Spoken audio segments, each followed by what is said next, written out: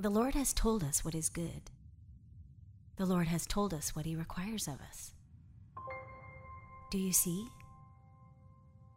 To act justly, to love mercy, to walk humbly with God. Do you see justice? A world where all are equal, a backwards kingdom where the last are first, and the heavy hand has been lifted off the oppressed. Do you see mercy? Are the bellies of the hungry fed? Are the heads of the homeless dry? Have you given clothes to those in need? Do you see humility? For when it is found, there your light shall break and appear like the early morning sun. Your righteousness will go before you, and you will rest in God's glory. This Christmas season, do you see?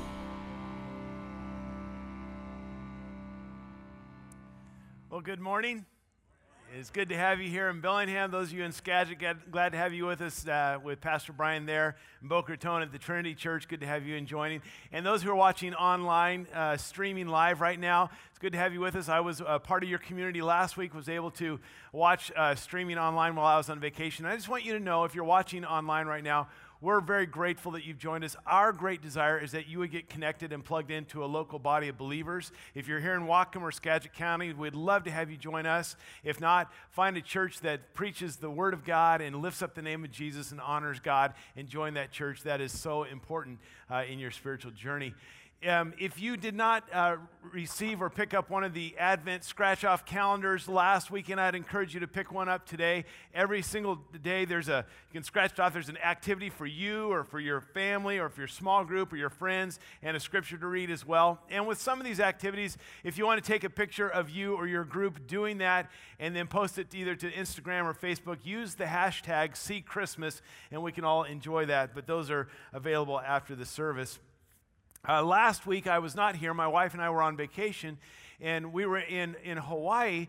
And on last Sunday, while being in Hawaii, after a very dismal day of watching the Seahawks, actually, I needed to kind of get my head back into a good space and clear my mind and stuff. So I went for a walk. And I don't know about you last Sunday, but I went for my walk in shorts and a tank top. I don't know what it was like here.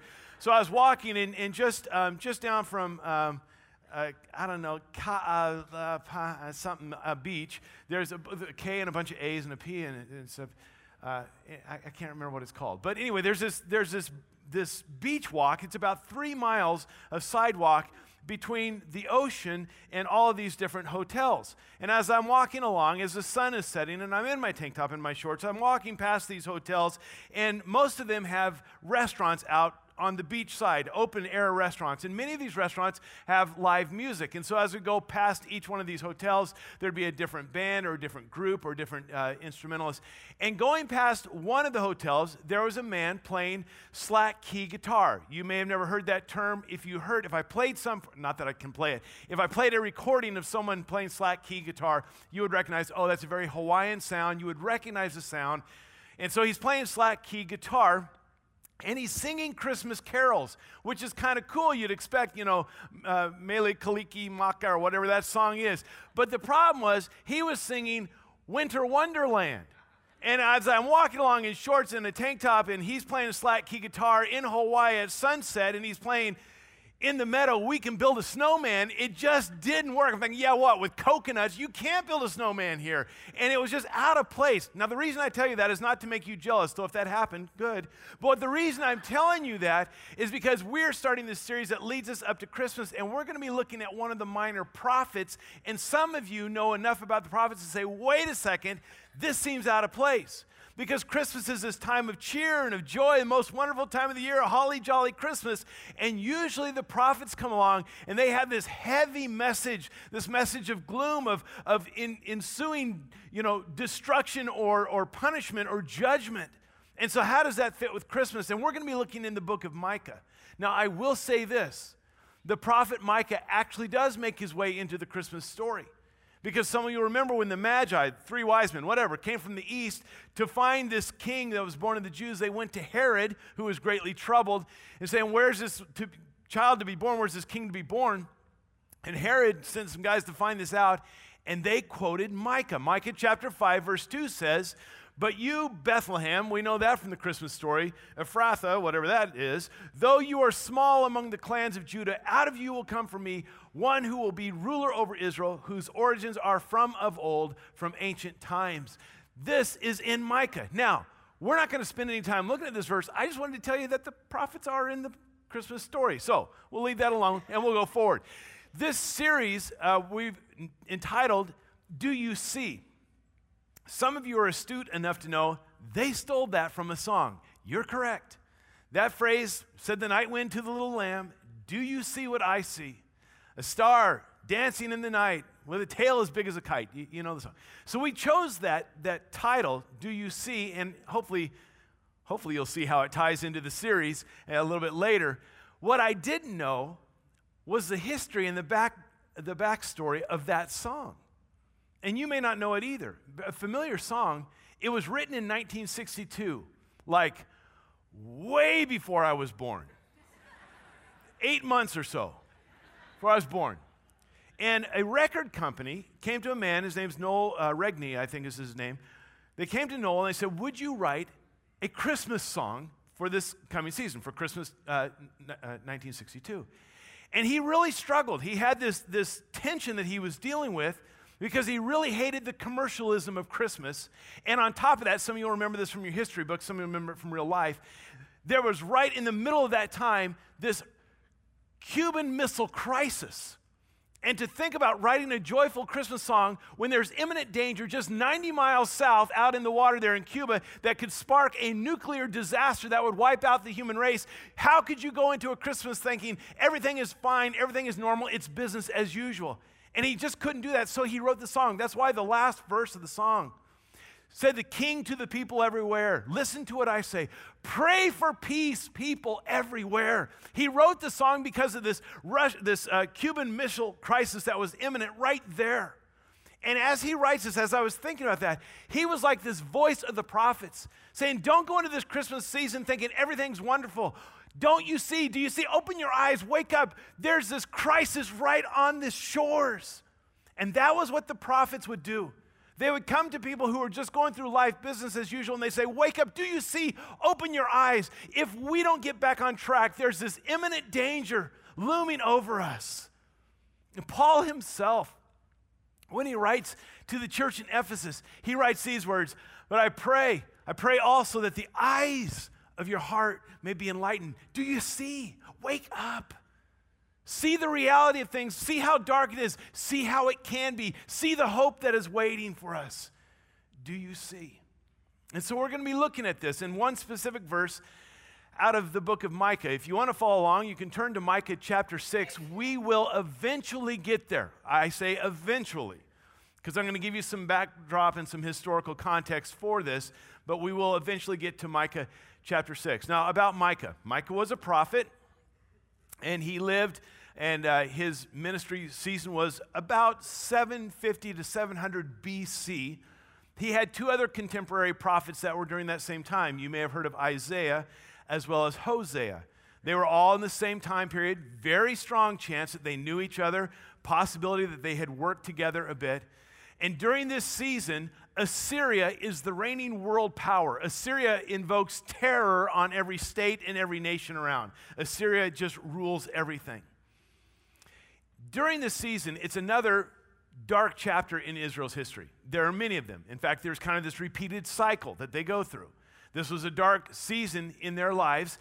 The kingdom had been divided 200 years earlier with Rehoboam and Jeroboam. There was the northern kingdom and there was the southern kingdom. 10 tribes to the north. The northern kingdom was referred to as Israel, and its capital was Samaria.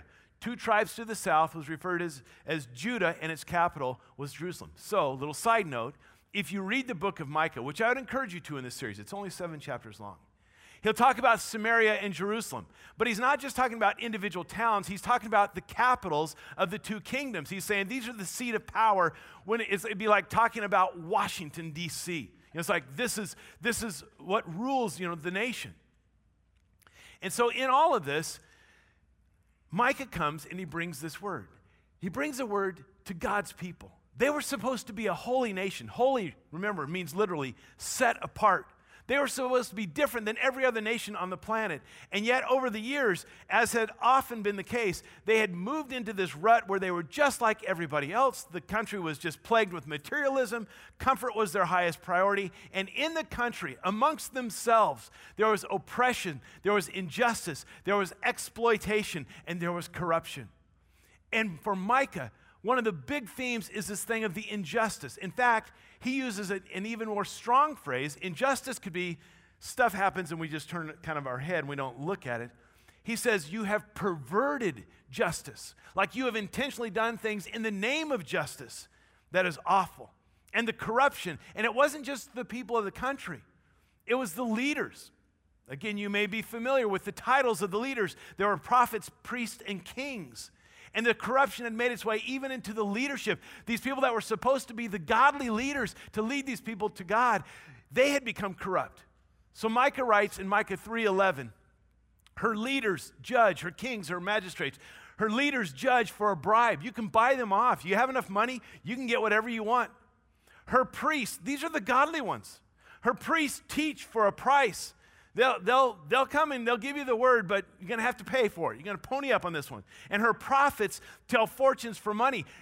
You pay them enough, they'll tell you what you want to hear. It might not be the word of God, but they'll say, hey, we'll tell you that. And this whole thing, pun somewhat intended, there's no longer a not-for-profit business. I mean, these guys were doing this for profit. What made matters worse, yet they lean upon the Lord and say, is not the Lord among us? Am I not the Lord's anointed? I'm the king, I'm the priest, I'm the prophet. Look, God's hand is on me, of course. No disaster will come upon us. Are you kidding me, Micah says. There's this danger just offshore. And what you have here is the blind leading the blind. No one sees what's going on. No one understands the truth. No one knows the reality. Not only do they not know it, they don't want to hear it. I know this one's going to date me a little bit, but in 1987, Fleetwood Mac came out with a song, Tell Me Lies, Tell Me Sweet Little Lies. And that's what Israel was saying to their priests, to their prophets. Tell us lies. We don't want to hear the truth. We want to hear what makes us feel good. And in fact, Micah refers to this, Micah chapter 2, verse 11. He says, if a liar and deceiver comes and says, I will prophesy, like there's a known guy who's lying and deceiving. He says, let me be your prophet. I will prophesy for you. Plenty of wine and beer. He would be just the prophet for this people. That's what they want. That's our prophet. We like him. Can't trust him, but we like him. They said, you don't want to hear the truth. You want to come to your gathering and you want it to be happy hour. You want your prophet to be your bartender. You want him to take the edge off, not to give you the cutting edge of truth. And this was the context of how far this nation had strayed away from God. And in the midst of this whole context, there's this voice, Micah, this voice like a voice crying in the wilderness. And he comes speaking the truth, and it's not a popular thing. No one ever said as a child, I want to grow up and be a prophet. It was not an occupation you pursued. It was a calling that God put on you, and it was a heavy, heavy burden. It was not a fun occupation. And very often we kind of categorize the voice of the prophet as turn or burn. Like they're these angry, judgmental, condemning individuals. They spoke only the words of God. And while the truth may have been very painful, it came from a fierce love, with a dire warning, and a great, great concern that unless you get things back on track, there will be discipline, there will be punishment, there will be condemnation for the purpose of bringing you back in line with God because he loves you so much. And so Micah speaks this message, in essence, turn or burn. And what's amazing, history would show that some would turn and some would burn. The northern kingdom did not pay attention to his message. And in 722 BC, the Assyrians came in, took over the northern kingdom, dispersed the 10 tribes, and never again did they come back together the way they were. The southern kingdom, however, especially under the rule of Hezekiah, Hezekiah heard Micah's message, and he listened to it, and it struck him, and he says, we've got to do something. And a great revival came around in the southern kingdom, and God spared them because of that. And then you get to this book of Micah. A quick overview. The first couple of chapters, Micah gives this warning. The next few chapters, he talks about God's promises, that God is sovereign and he is in control and he will make things right. And then he gets to chapter 6, and this is where we're going to focus. In chapter 6, Micah serves as a prosecuting attorney on God's behalf against God's people. And at the beginning of chapter 6, he calls court into session. In fact, he calls a couple witnesses as well. And then he builds the case against God's people. And here's the case. In essence, God has been faithful. God has blessed you. God has been good to you. God has done everything he said he would do. God has been an amazing God to you, and you have forgotten and you have walked away. To which their rebuttal, in verse 6, their rebuttal was, what? Wait, what are you talking about? We don't even know. Before you get so upset, we don't even know what you want. And what's interesting, and this is where we're going to pick up, is that as they begin to make their case, their rebuttal against God, you see this escalation as they kind of go through this list. Okay, now we're going. Micah 6, verse 6. With what shall we come before the Lord and bow down before the exalted God? Like, we don't even know what you expect, God. This isn't fair. Hold on a second. Before you judge us or condemn us, what do you want? And then they kind of just start going through this list. Shall I come before him with burnt offerings? Well, that had been pretty clearly marked out in the scriptures. And this was a thing. It was set up that anyone and everyone could do it. No matter how wealthy they were, there was provisions made that everyone could come with a burnt offering. And then they take it up a step. Or with calves a year old. Now, not everybody could do that. Not everybody had livestock. Not everybody could afford that. So if that's what God is requiring, there's some people that aren't going to be able to meet the requirement. And then they take it the next step. Will the Lord be pleased with thousands of rams? I mean, like, who could do that? You'd have to be extremely wealthy, and they're most likely pointing to Solomon, because in 1 Kings chapter 3, we read where Solomon made 1,000 sacrifices in one day. And they're probably talking about, like, who has the wealth of Solomon? Only Solomon could do that. And then they take it even further. With 10,000 rivers of oil, like, this is unimaginable. There's no king that has ever been able to provide that. No one would be able to do that. And they go even one step further. Shall I offer my firstborn for my transgression, the fruit of my body for the sin of my soul? There's about 3 ways you can interpret that. One, they could have been pointing back to the example of Abraham being willing to sacrifice Isaac, which would have been honorable. Or 2, they could have been saying, okay, all the other nations, the pagan nations, their gods require child sacrifice. Is that what you're talking about? Which obviously the answer was no. Or, in their ignorance and in efforts to excuse and justify themselves, they inadvertently prophesied the greatest gift that would ever be given to this world. That this God, who is so good to them, would actually do this, the unthinkable, to give his son for their sins. Now, we can give them the benefit of the doubt and say they genuinely are willing to please God. They just don't know. They're asking God, okay, show us what it is. That would be very generous on our part. I think the reality is this, if you read it in the context, the reality is they're trying to justify and rationalize and excuse their life away. They're trying to somehow get out from underneath this pressure of saying, hey, listen, how can you hold us accountable for what we don't even know what we're supposed to do? That's not fair, God. Why? You can't do that to us. And if you set the bar this high, if you set this bar this high, some of us can't do it. So that's not fair to hold us accountable. If you're asking us to do something you know we can't do, that's not fair either. And the sad part is this, that they have drifted so far from God, they don't even know what he wants anymore.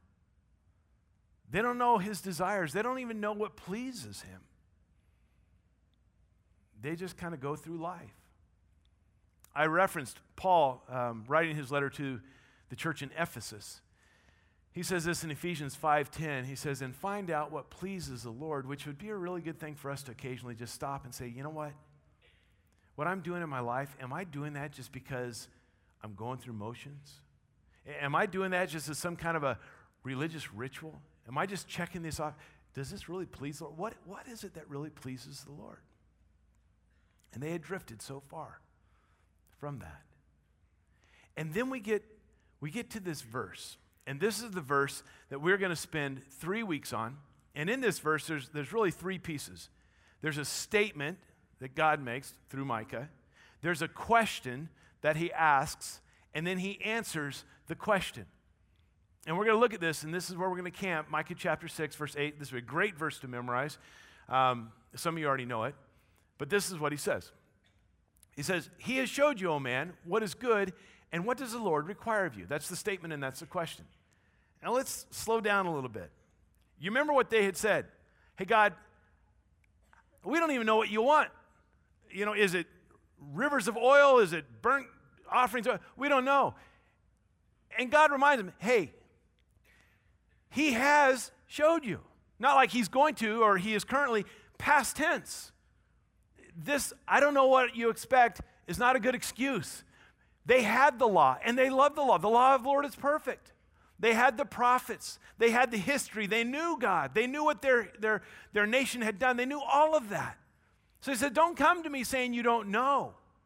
He has showed you. And then this is interesting. Oh, man. Now, while this message is going out to the entire nation, he uses this singular, oh, man. And I think this is what we can gain from this. Because when he's talking about the nation as a whole, he'll talk about Israel. He'll talk about Judah. He'll talk about the house of Jacob. He'll even use Zion. But on this one, he says, oh, man. And he says, listen, you can't hide behind the nation should have done this. Our leaders are responsible. He said, every single one of you as individuals, you knew. You know. And you're responsible as well. You know what's good. And then he asks this question. And what does the Lord require of you? Now, I don't know if those of you who have had teenagers, have ever had a conversation like this. It usually is on a Saturday or Sunday afternoon. And it's after a teenage child, has asked to use the car to go out with friends the night before. This is how the conversation goes. I know for a fact. The conversation goes like this. Now, son or daughter, whatever it might be. Yesterday, we sat down and we talked. And we determined what time you were to be home last night. And if that was a problem, you were going to call. This is what we had discussed. We had talked about this. What time did we say you were going to? What time did we agree? Yesterday. When were you supposed to be? When did you say you would be home last night? And did you or did you not say that you would call if that wasn't going to happen? Now, I know none of you have ever had that conversation. But I think that's the conversation God's having with his people. Hey, listen, you know what we've talked about. You understand that. You know from the law, you know from the prophets, you know from the history, you know from all of that what I have said. Now let me just be clear. Let me ask you, and what is it that I require of you? Now, he knows this, and they know it too.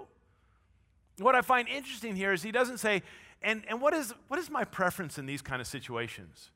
You know, what would cause me to say, I really appreciate you doing that? What are the things that I kind of wish you would do just naturally? No, he says, and what do I require? God doesn't just desire, but requires this of his people. He says, listen, you know that this isn't just kind of take it or leave it, optional equipment, if you're just feeling particularly spiritual one day. You know this isn't just for the leaders. You know this isn't just for everybody else. You know. This is essential. This is necessary. This is non-negotiable. And then, just to make sure, he clears away any uncertainty, clears away any confusion, and he takes away every excuse. Remember, they said, we don't know, and if this is it, we can't do it.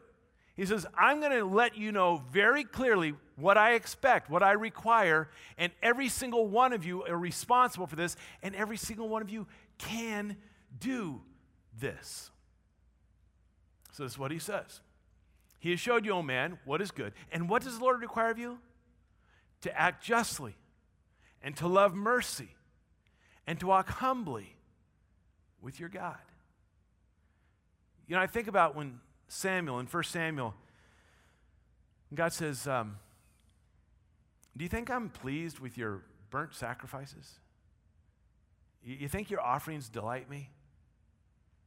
And then he says, to obey is better than sacrifice. I don't want your burnt animals. You know, all the things that they had listed off are these religious rituals. And look at the depth of what he's asking for. I want the way you live your life. I want the things that are dear to your heart. I want your relationship, your deeds, your motives, your life.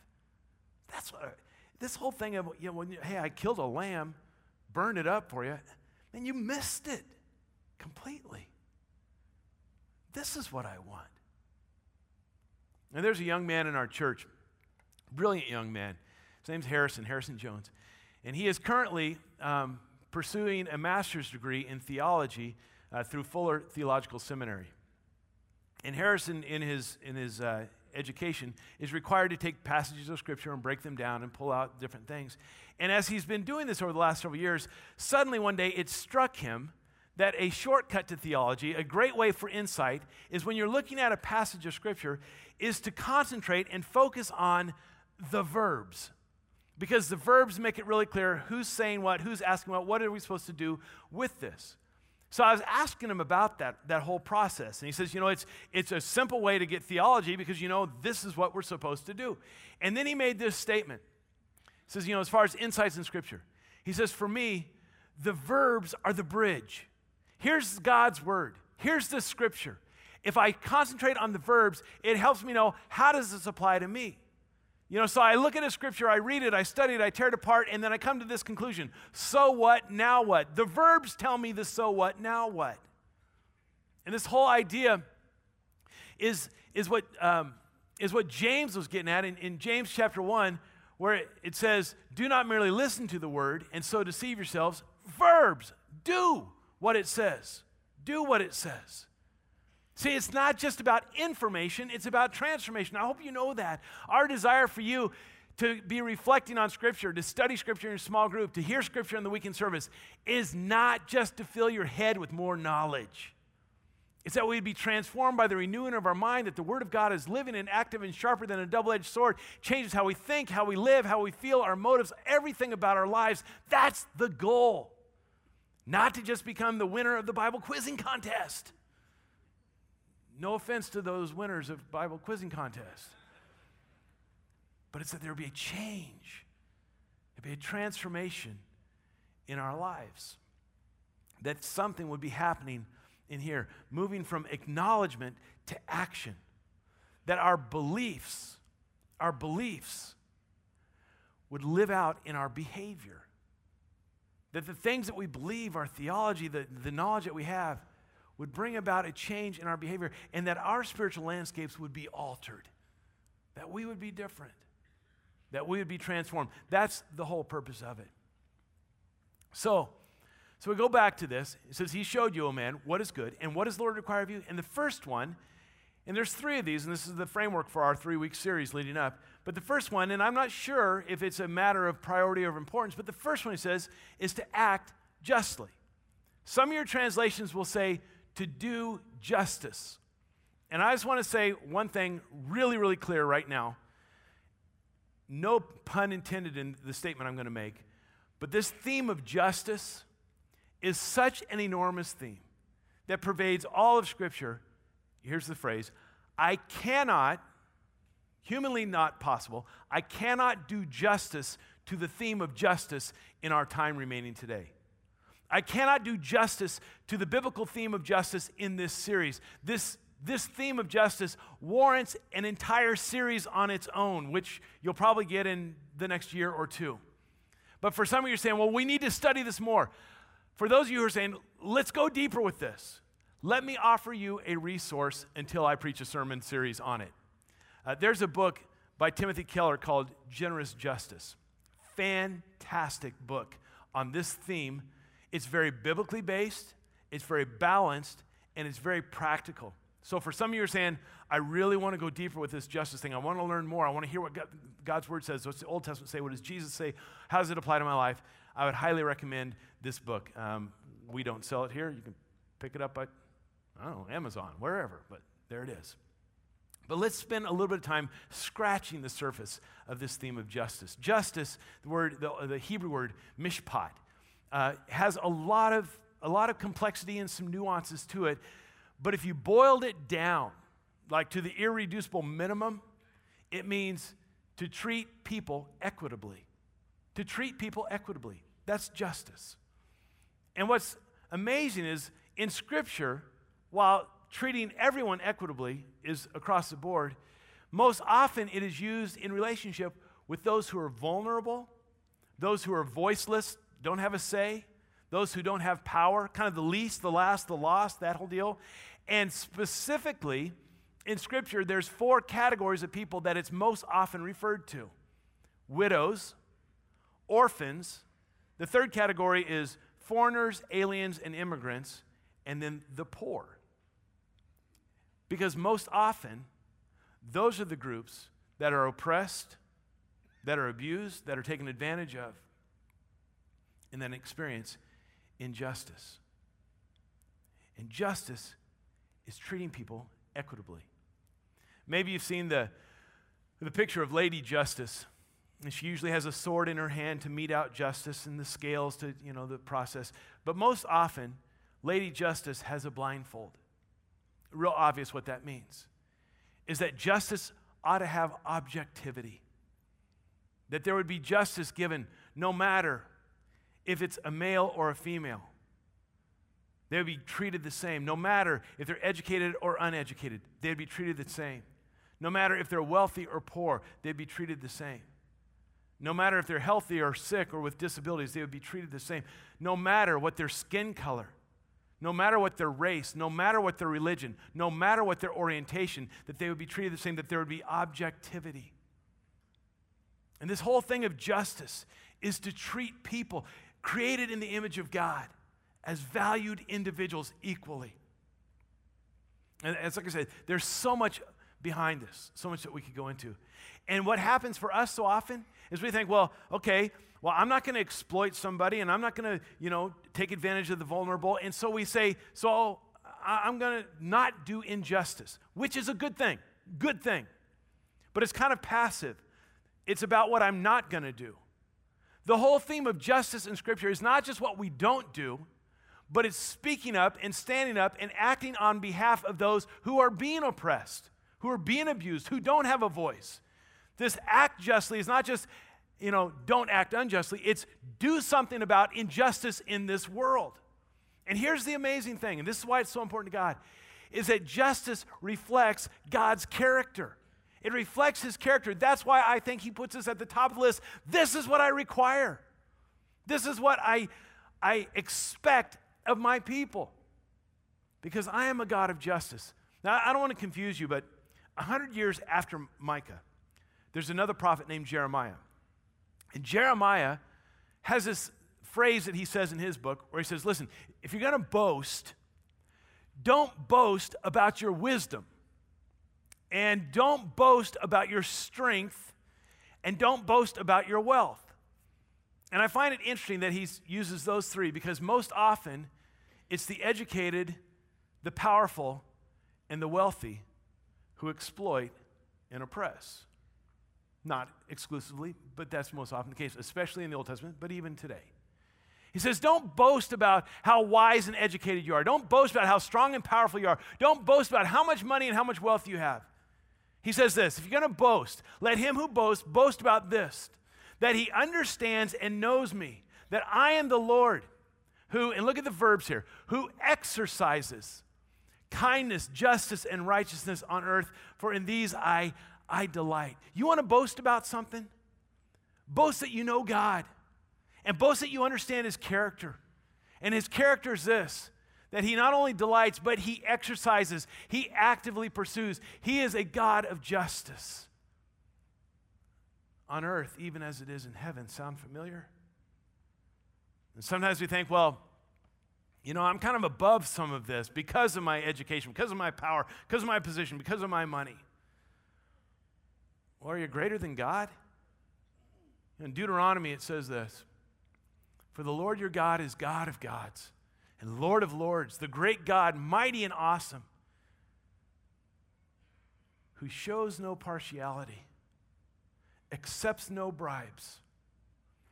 He defends the cause of the fatherless and the widow, and loves the alien, giving him food and clothing.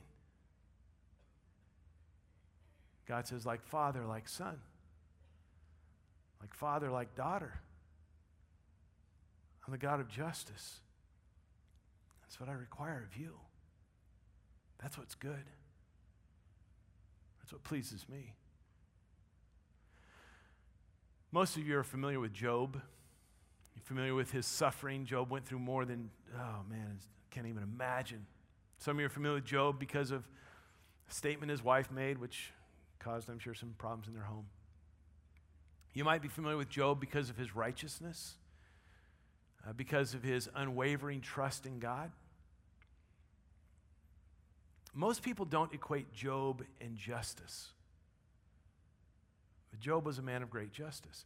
If you're familiar with the book of Job, he goes through this horrible stuff, and his friends come to help him, to console him, and they're convinced that he's done something wrong and that God's ticked off and getting back at him.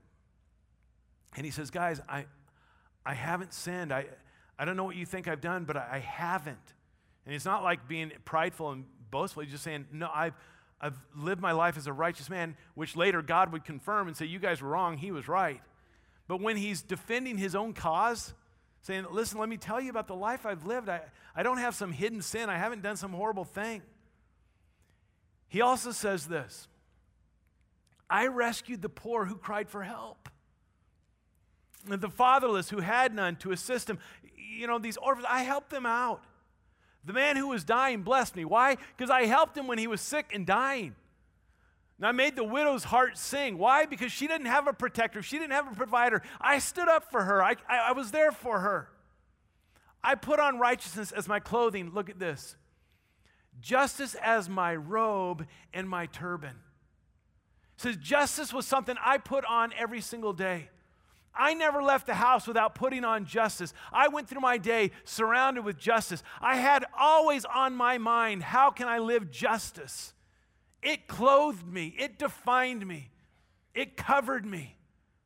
I lived a life of justice, he says. I was eyes to the blind, and I was feet to the lame. I helped them out. I was a father to the needy. I took up the case of the stranger. I love this. I broke the fangs of the wicked and snatched the victims from their teeth. I took on systemic ills and evils in our society, and I rescued people from it. So I lived a life of justice. Some of you are familiar with Gary Haugen, founder of International Justice Mission.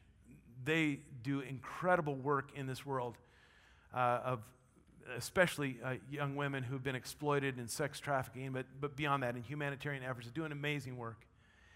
And Gary Haugen said this, I mean, just the very name of his organization, International Justice Mission. He said this: God has a plan to fight injustice. And that plan is us, his people. That's God's plan. There is injustice in this world, and it needs to be confronted. It needs to be conquered. And it's us. Earlier this year, in one of my sermons, I spent a fair amount of time distinguishing the difference between Marvel Comics and DC Comics. And I won't go into that again for some of you. But in DC Comics, there's this group called the Justice League. And in the Justice League, there's this gathering of superheroes with differing powers, and together, you know, they find greater strength. In fact, there's a movie in 2017 coming out about this. Together, they find greater strength to take on and to right the wrongs in this world, to conquer the ills of society and the evil that is running rampant. Well, it appears that this is not a new concept, that DC Comics actually stole this from the Bible. Because God has a Justice League. And it's made up of men and women who have different gifts and different passions and different abilities and different hearts. And as they work on behalf of the widow, of the orphan, of the poor, of the discarded, of the marginalized, to those individuals, they become superheroes. And God says, this is my Justice League, my people, my followers. This verse, Micah 6:8, I learned a song with this verse when I was in high school in our youth group. I have known this verse word for decades. And a couple years ago, in our pastor team, we were talking about this verse, and here's the truth for me. When it comes to these things, I know what it means to walk humbly with God. I'm not saying I always do it, but I know what it means. I think I have a pretty good grasp, my arms around this whole thing of loving mercy. I think I get that. I don't always love mercy. I don't always practice that, but I think I get it. But the one that I have wrestled with over the years is doing justice, acting justly. I mean, what does that look like? How does that play out? How do I do that? And not just understanding it on a theological level, on a philosophical level. What does that mean for me? And I've wrestled with this. What does it mean for me to do justice? Because I don't think that I have the capacity or even the heart or the ability or the calling at this point to overthrow some big sex trafficking ring in Cambodia. That's probably not what's going to happen with me. So what does it mean for living this out? And it's been a struggle, a tension. I don't know. I mean, there's some things I think, and then there's, should I do more? Could I do more? I want to read you a quote from this Keller book. It's a little bit long, but it really is helpful for me. Doing justice includes not only righting of wrongs, but generosity and social concern, especially toward the poor and vulnerable. This kind of life reflects the character of God. It consists of a broad range of activities, from simple, fair, and honest dealings with people in daily life. That's just how we live. To regular, radically generous giving of your time and resources. To activism that seeks to end particular forms of injustice, violence, and oppression. There are things I can do every day, just like Job, robe myself with justice, just in the way that I interact with people. There's things I can do with my time, with my resources. There's some things that God may call me to that's even on a grander scale, to partner with others that are doing things that are changing entire landscapes. But so often, we're just like Israel in the court of law. That we come saying, well, wait, I don't even know what I can do. And if this is what you're expecting, I can't do that. And I just want to say this. You cannot correct every injustice in this world, but you can do something. Don't let what you can't do keep you from doing what you can do.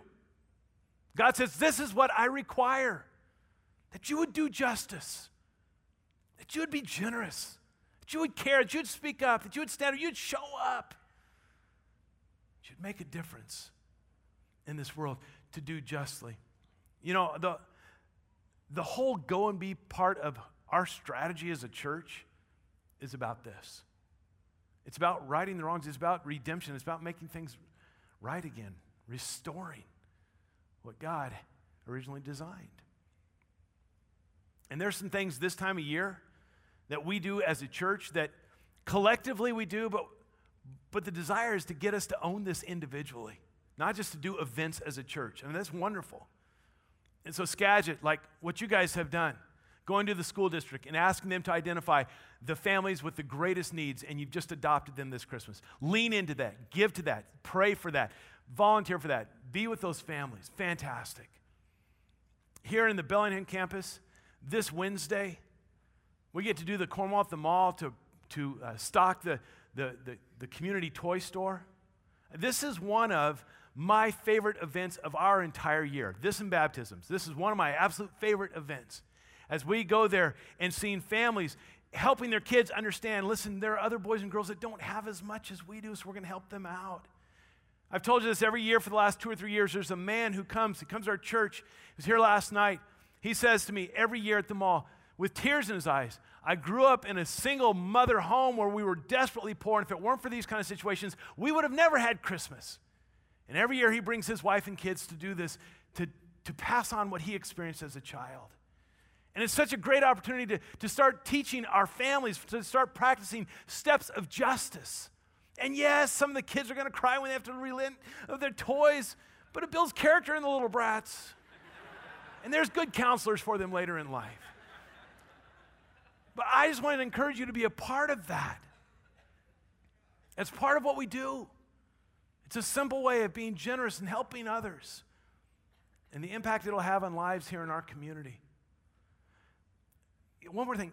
In the church, historically, mainline denominations have done really well on the justice piece, the social justice piece. The Methodists, the Presbyterians, the Lutherans, Episcopalians, they've done really well. Sometimes at the expense of the spiritual, the evangelistic piece. But they've done really well at the social piece, at the justice piece. Evangelical churches, historically, have done really well at the spiritual piece of salvation and sanctification and Bible study and all that, sometimes at the expense of the justice piece. And the social and the salvation and the justice and the justification and the body and the soul, they're not mutually exclusive. They're sides of the same coin. They're both sides of the coin of redemption, of redeeming this lost world and of redeeming lost souls. And so our desire is to take the best practices of both and implement them here. And so I want to throw out to you a challenge. We're 3 weeks away from Christmas. Between now and Christmas, I want to throw out a challenge to every single one of you. It's the 5-5 challenge is what we're calling it. The 5-5 challenge. Every single one of you, every man, every woman, every child, every student, everyone in your home, 5-5 challenge. This isn't one for a household. Every single person. Who's this for? Yeah, including, you guys. Including everyone. Here's the 5-5 challenge. First one is 5 pounds. The challenge is everyone loses 5 pounds between now and Christmas. Everyone, man, woman, child, student, everyone loses 5, and some of you can lose more. But everyone lose at least 5 pounds between now and Christmas.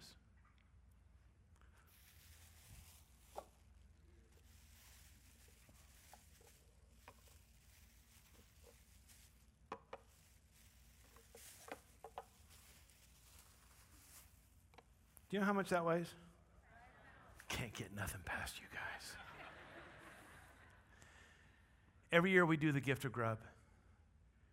In the food banks of Skagit County, of Ferndale, and Bellingham depend on Cornwall Church to restock their shelves going into the new year.